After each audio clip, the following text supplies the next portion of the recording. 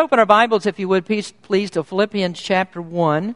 And I'm back on this excitable subject for me tonight, so bear with me. Sometimes I get too excited, I can't get all the words out straight, but hopefully we'll get it all out here tonight. And I'm going to save the introduction for just a minute. So let's stand up. We're going to go right into the scripture reading tonight. Find Philippians chapter 1. I hope that you're already there. And we're going to start reading at verse number 1. Verse number 6 is our text verse. So let's start at verse 1 of Philippians chapter 1. Paul and Timotheus, the servants of Jesus Christ, to all the saints in Christ Jesus which are at Philippi, with the bishops and deacons, grace be unto you, and peace from God our Father and from the Lord Jesus Christ.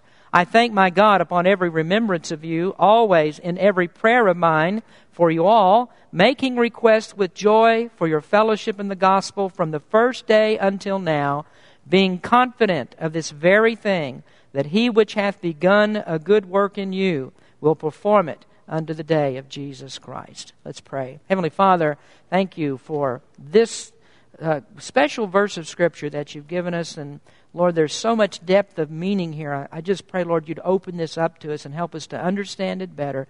Bless in the message tonight. In Jesus' name we pray. Amen. You may be seated.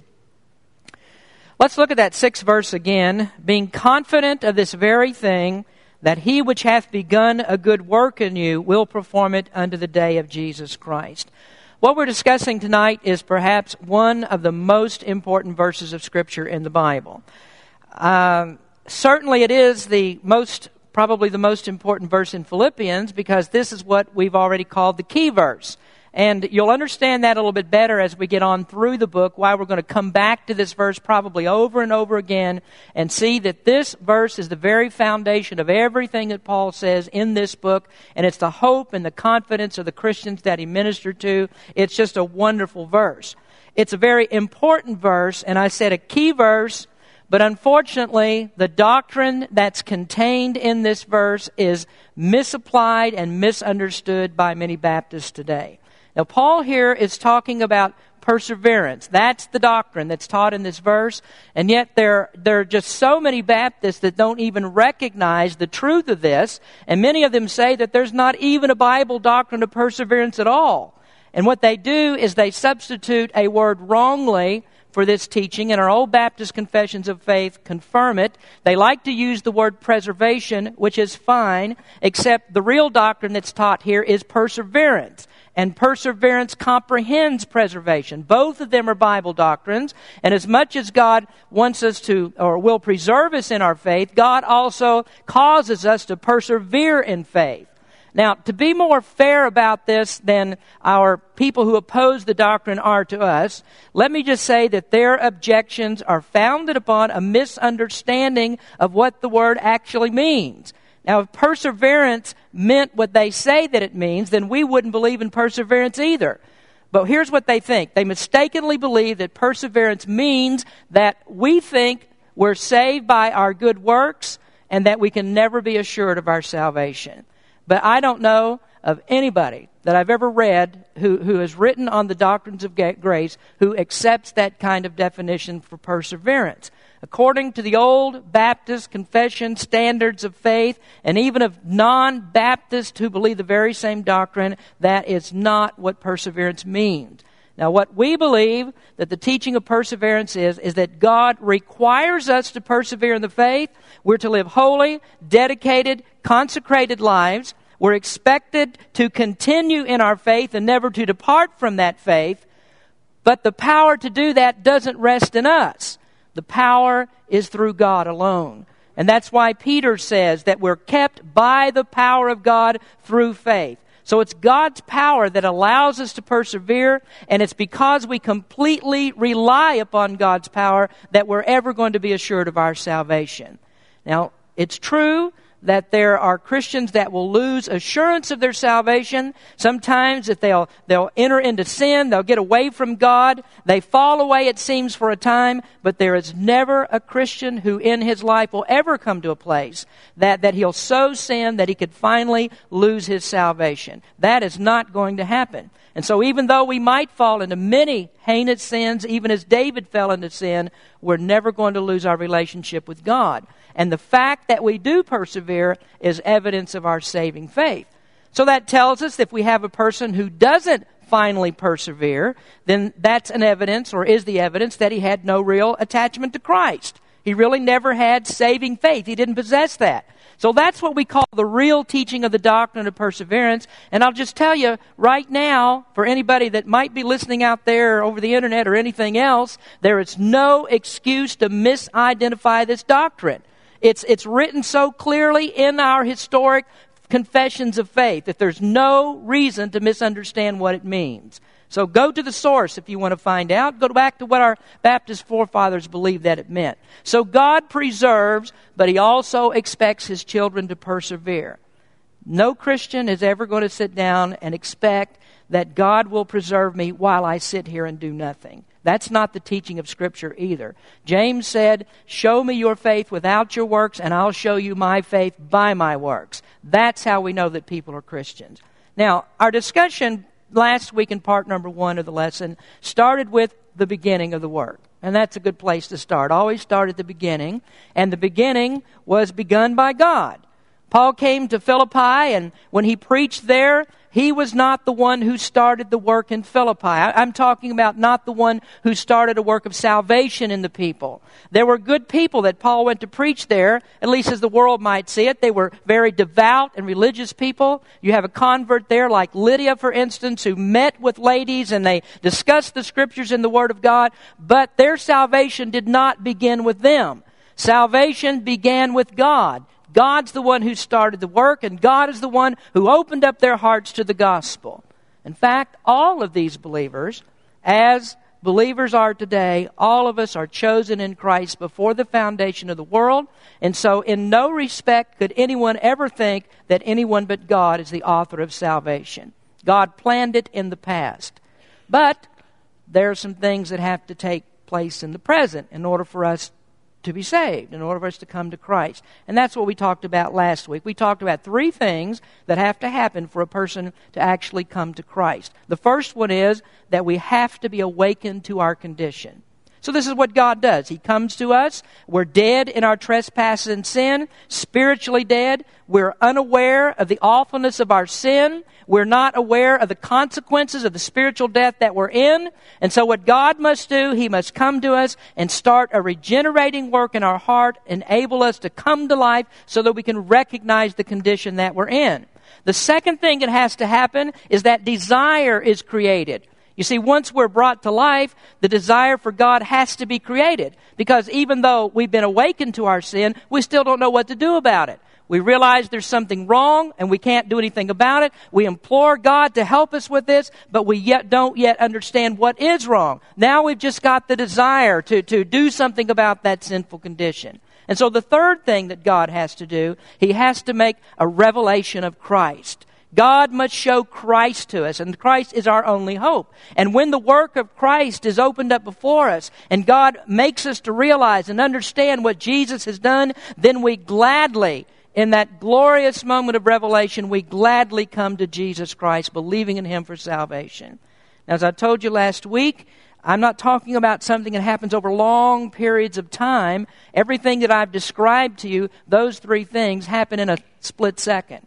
Now, the preparation for the work, God convicting with the Holy Spirit, may take longer, but in the moment of salvation, it's a split second that can't be measured. All of those things are taking place. And it all started with God. And that's because we're spiritually dead and have to be brought into spiritual life. And so God creates that desire in us, and then He reveals Christ as our only hope. That's how the work begins. Now, as I see it, most of us are really concerned with the results more than we are concerned about what's going on in the background here and what's taking place. We're thinking, once I was lost, but now I'm saved, and we really don't care too much about how we got from where we were to where we are right now. And most Christians are content to stay in that condition. I'm saved, and the rest of what happened really doesn't matter to me. Remember a few years ago, I was at home and I was studying in my office. There were two very nice young men who came to my door to speak with me. They knocked on the door and told me who they were. And they were from a Baptist church that was very close to us. And I knew already what this Baptist church believed. One of these men was late 50s, early 60s. The other maybe 35, 40 years old. And one of them was a deacon in the church. Well, as I said, I already knew what they believed. So, I told them I was a Christian. I thanked them for coming. And I asked them to come in.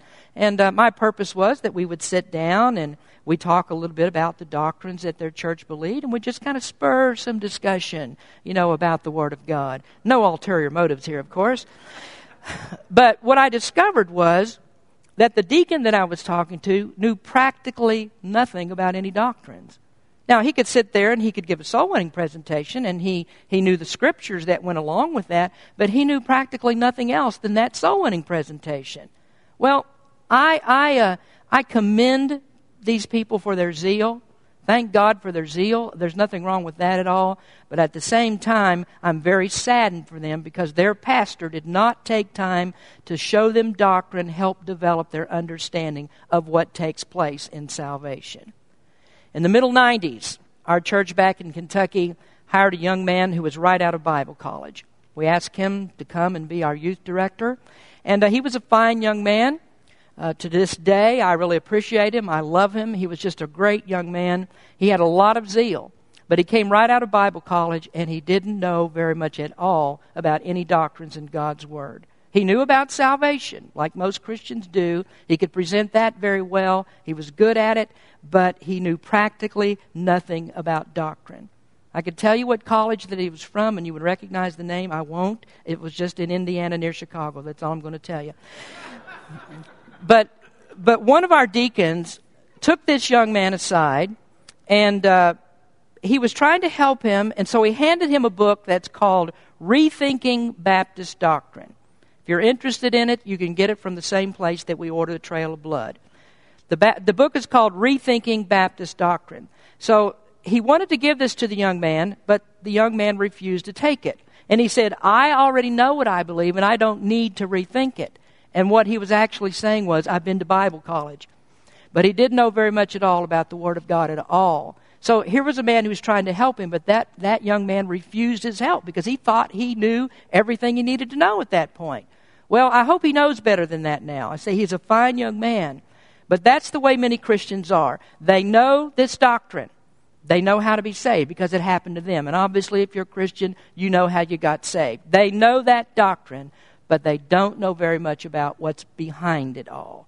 There's some things that take place behind the scenes rather than just the simple thing of believing in Jesus Christ. It's wonderful that you're saved, but our purpose here is to tell you more than you're just saved. You need to know some more things about it. So we're going to talk about that next. It's a huge subject, and we're just going to take a little time to talk about a few things tonight. The second thing here is the background of the work. What's going on?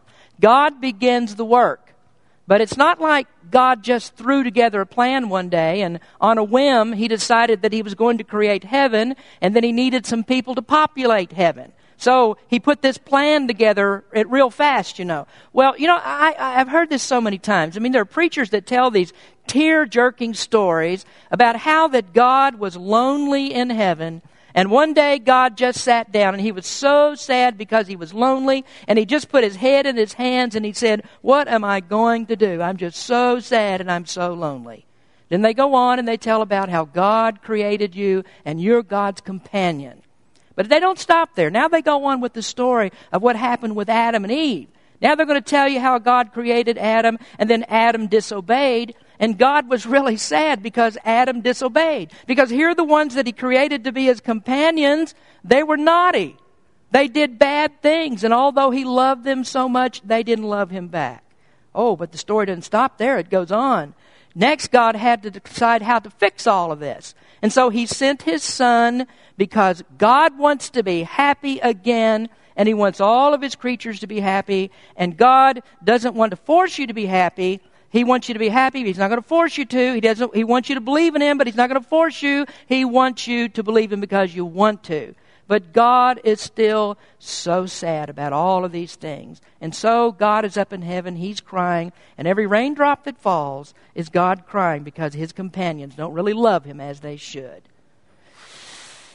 It drives me crazy.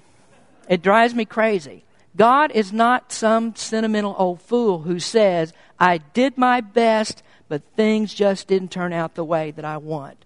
I wish that I could do something more to get people to love me. I don't want people to go to hell, but people just don't understand. I'm so good to them and they're so mean to me. Sounds silly, doesn't it? But when you distill down 90% of all preaching today, that's the story that you're going to get. Maybe not told in exactly the way I said it, but the outcome is basically humans are in control, God's doing all He can, but He won't let us save Him, and we won't let Him fix things. Somebody needs to go back and rethink Baptist doctrine, because that's not the truth of God's Word. And what God is doing something, and God has a plan and purpose for the world, and what we think about it, whatever God's doing, really doesn't matter at all. It all depends on what God thinks about it. Now, what about this background of God's work? What's going on here? Well, it goes way back before the foundation of the world. It has nothing at all to do with God being lonely. God is supremely happy in Himself.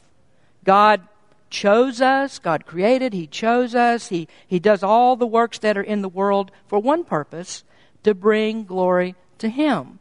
And He doesn't do anything without that singular motivation. It's all to bring glory to Him. So that tells us it was never about you, and it was never about me. It was always about God. That was the full intention. He did all of this to bring glory to Himself.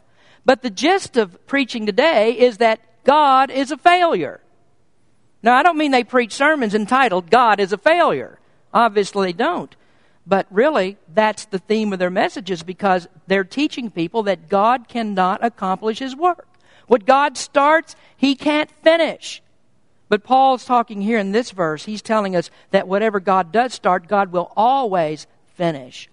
So what happens if God doesn't finish His work?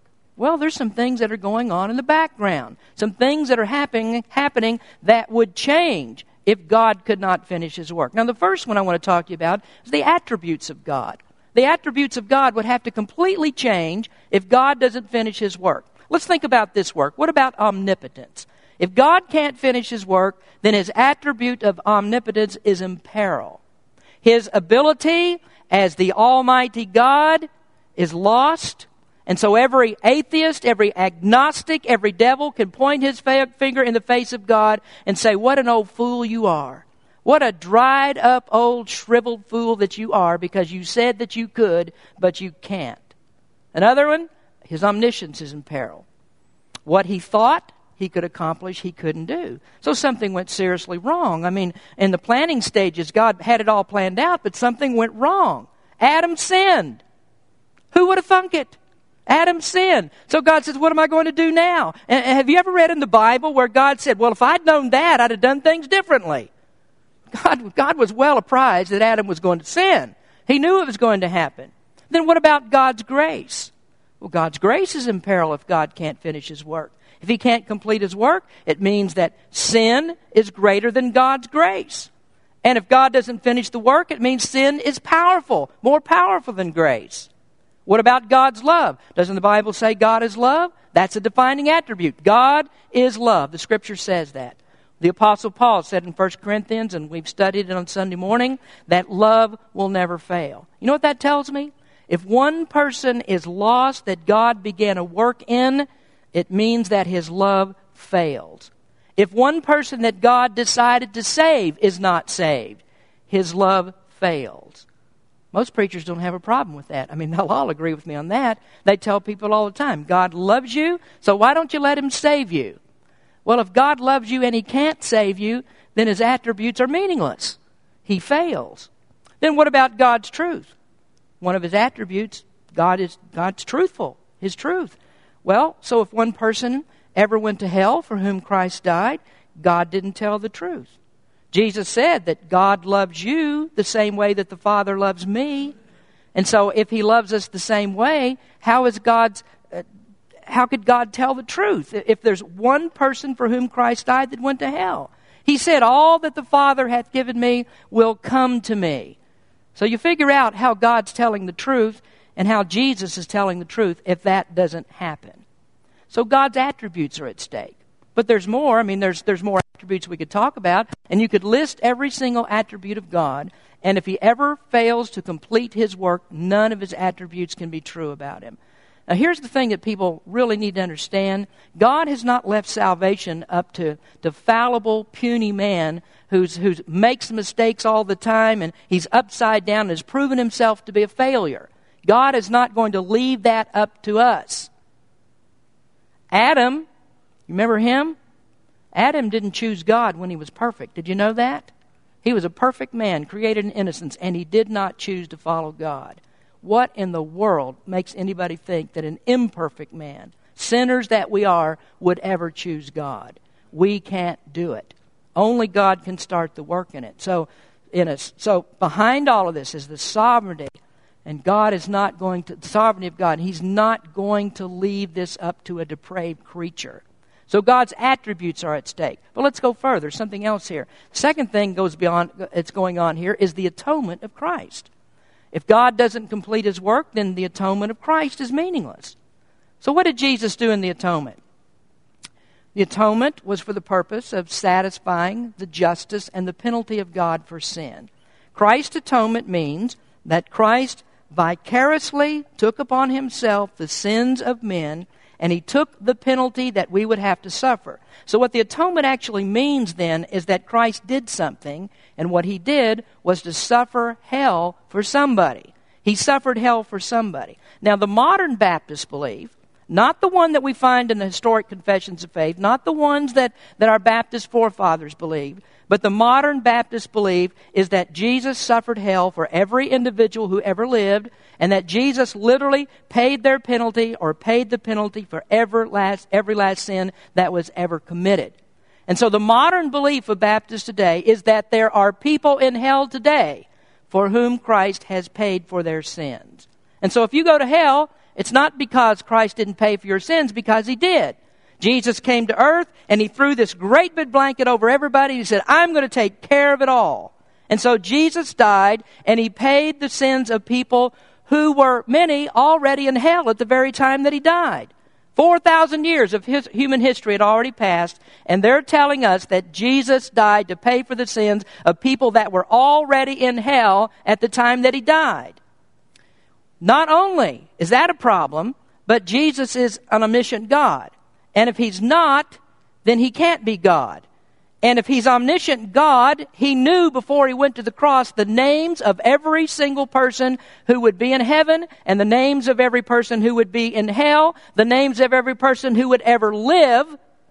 And so are we saying now that Jesus, knowing all this information, still paid the hell for people who are in hell? And yet that's the modern belief. So if it's true that Jesus paid the sins for all people in hell, what does that mean about the atonement? It means that the atonement failed. And it failed because it didn't accomplish what it was designed to do. So if I ask you, what is the atonement designed to do? It's designed to keep people out of hell. But there are people in hell. So the atonement failed, therefore. Wouldn't that be right? That's the way it seems to me. So according to them, God started the work of atonement, but for millions and billions of people, He never finished it. Jesus said on the cross, it is finished. But evidently, according to many of my Baptist brethren today, it is finished does not mean it's finished. There has to be something else that's done in order to get people to heaven. It can't be just what Christ did on the cross. So do you see what I mean here? The atonement must accomplish its design, or the atonement fails. So what we have to decide here now then is we must be wrong about the design of the atonement then. There must be something wrong with our thinking about that. What is the atonement designed to do? It's intended to save, designed to save. And so if it doesn't save all men, then it was never intended to save all men. God, in His infinite wisdom, designed His atonement to save His people. And Jesus could not have said it more clearly when he said, "My sheep hear my voice, and I know them, and they follow me." But here's the problem. Many people are still stuck with this idea that God wants to do something that he actually can't do. God's lonely, and he'd really like to take everybody to heaven, but we're just not going to let him do it. We just won't let him. If you could ever get this into your head, get it into your mind that whatever God allows to come to pass is ultimately for his glory, then you'll have it figured out that God already had it all worked out before he ever created the first thing. God knew all of it. God had a plan for it. It's already worked out in the mind of God. So God did not begin anything without knowing what the end of that work would be. The Jerusalem Council in Acts chapter 15 put out a great statement. You know, there are a lot of councils that came down through church history. And the Jerusalem Council, one of the very first one, made an amazing statement. And you know what they said? "Known unto God are all his works from the beginning of the world."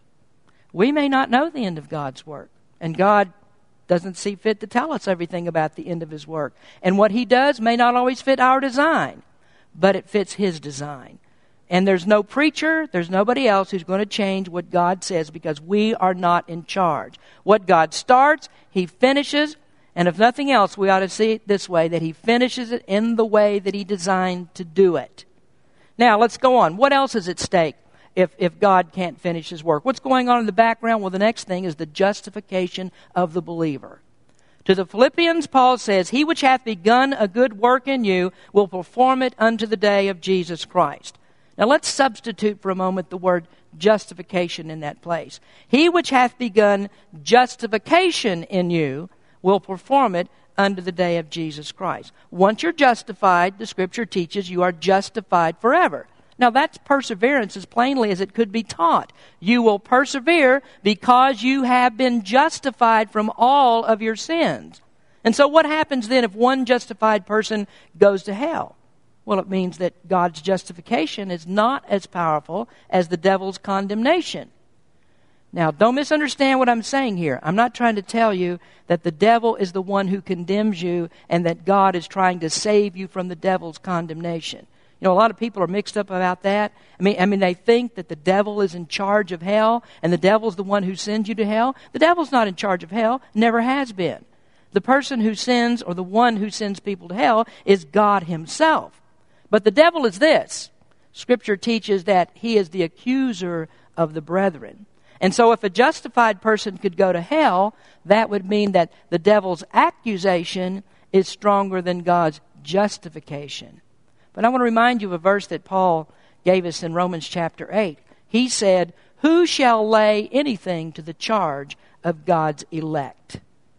Listen to that word elect in that sentence, because you know what it is? It's one and the same that God began a good work in, and one and the same that God's going to continue that good work in. So, who shall lay anything to the charge of God's elect, Paul says. And it's equivalent of saying, if God has justified, and if God has dissolved the obligation for punishment that comes by the breaking of God's law, if God has justified from that, then who is bigger than God that can nullify God's justification? And the answer, of course, is nobody.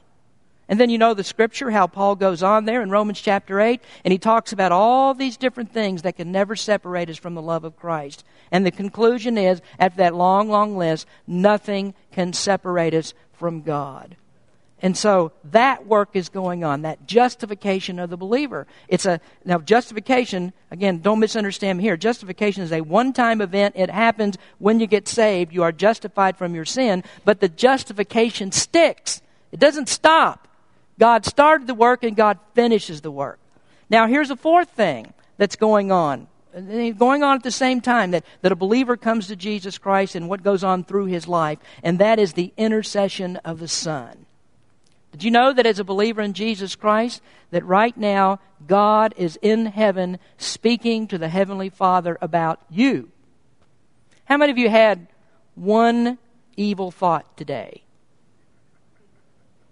Oh, we're honest. I'm not going to ask you what it is. Don't be afraid about that. All right, we've all had an evil thought. I'm not going to tell you what my evil thought was today. It could be that I was going to choke some church members, so I'm not going to tell you what that one was. But every time that you have an evil thought, Christ is right there in heaven with intercession. And what he says to the Heavenly Father is, there's that thought, or even there is that action, and he says, Heavenly Father, forgive him for that. Don't condemn him for that, because I paid for that sin. That's the intercession of the Son of God in heaven. Now let's suppose for just a minute that sin stopped this good work that God's doing, and now the good work is interrupted, and God can't finish that good work. I don't want to be irreverent, but this is what would happen. This is kind of like what would happen, that when Jesus speaks to the Heavenly Father and says, don't condemn him for that sin, the Heavenly Father says, shut your mouth, and he slaps Jesus right across the face. Could that happen? No, that can't happen. The Son intercedes, and the Heavenly Father knows that this is his own precious Son that actually satisfied him for the sins that have been committed. So the Son gave his life to pay for that sin, and so God is satisfied. And that's why, one of the reasons why, that for every person that God has been satisfied for their sins through the sacrifice of Jesus Christ, they must go to heaven. Every last person for whom Christ died must be in heaven, because the Father is satisfied for their sins. That goes right back to what we were talking about in the atonement. So when Jesus intercedes for you, that means God will be satisfied. So this good work goes on all the time, and Jesus is not going to let anyone stop it. He's ever interceding, just like that song says, and he's ever interceding to the Father for his children. So these are things that are at stake. I mean, if God can't complete his work, we have the attributes of God, the atonement of Christ, justification of believers, the intercession of Christ. All of that stops. If God cannot finish his work, it all stops.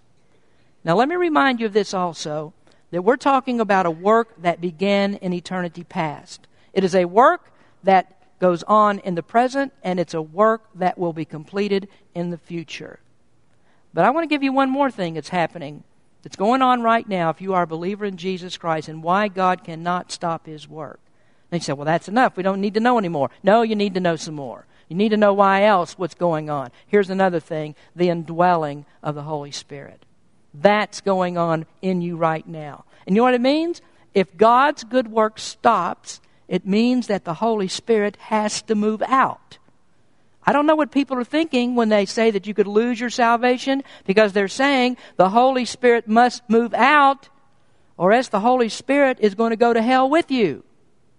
That's not going to happen. The Holy Spirit is not moving out. And we've talked about it many times. I know that you're aware of it. The very moment that you get saved, that's when the Holy Spirit moves into your spiritual house. In the book of Ephesians, the Scripture says that God has given us the Holy Spirit as a seal. It's God's guarantee that not only will he redeem the soul and the spirit, but God will also redeem the body. In Ephesians chapter 4, verse number 30, it says, and grieve not the Holy Spirit of God, whereby ye are sealed unto the day of redemption. Now, if you got your Bible open there to Philippians 1, verse 6, read that again. Being confident of this very thing, that he which hath begun a good work in you will perform it unto the day of Jesus Christ. The day of Jesus Christ and the day of redemption are the one and the same thing.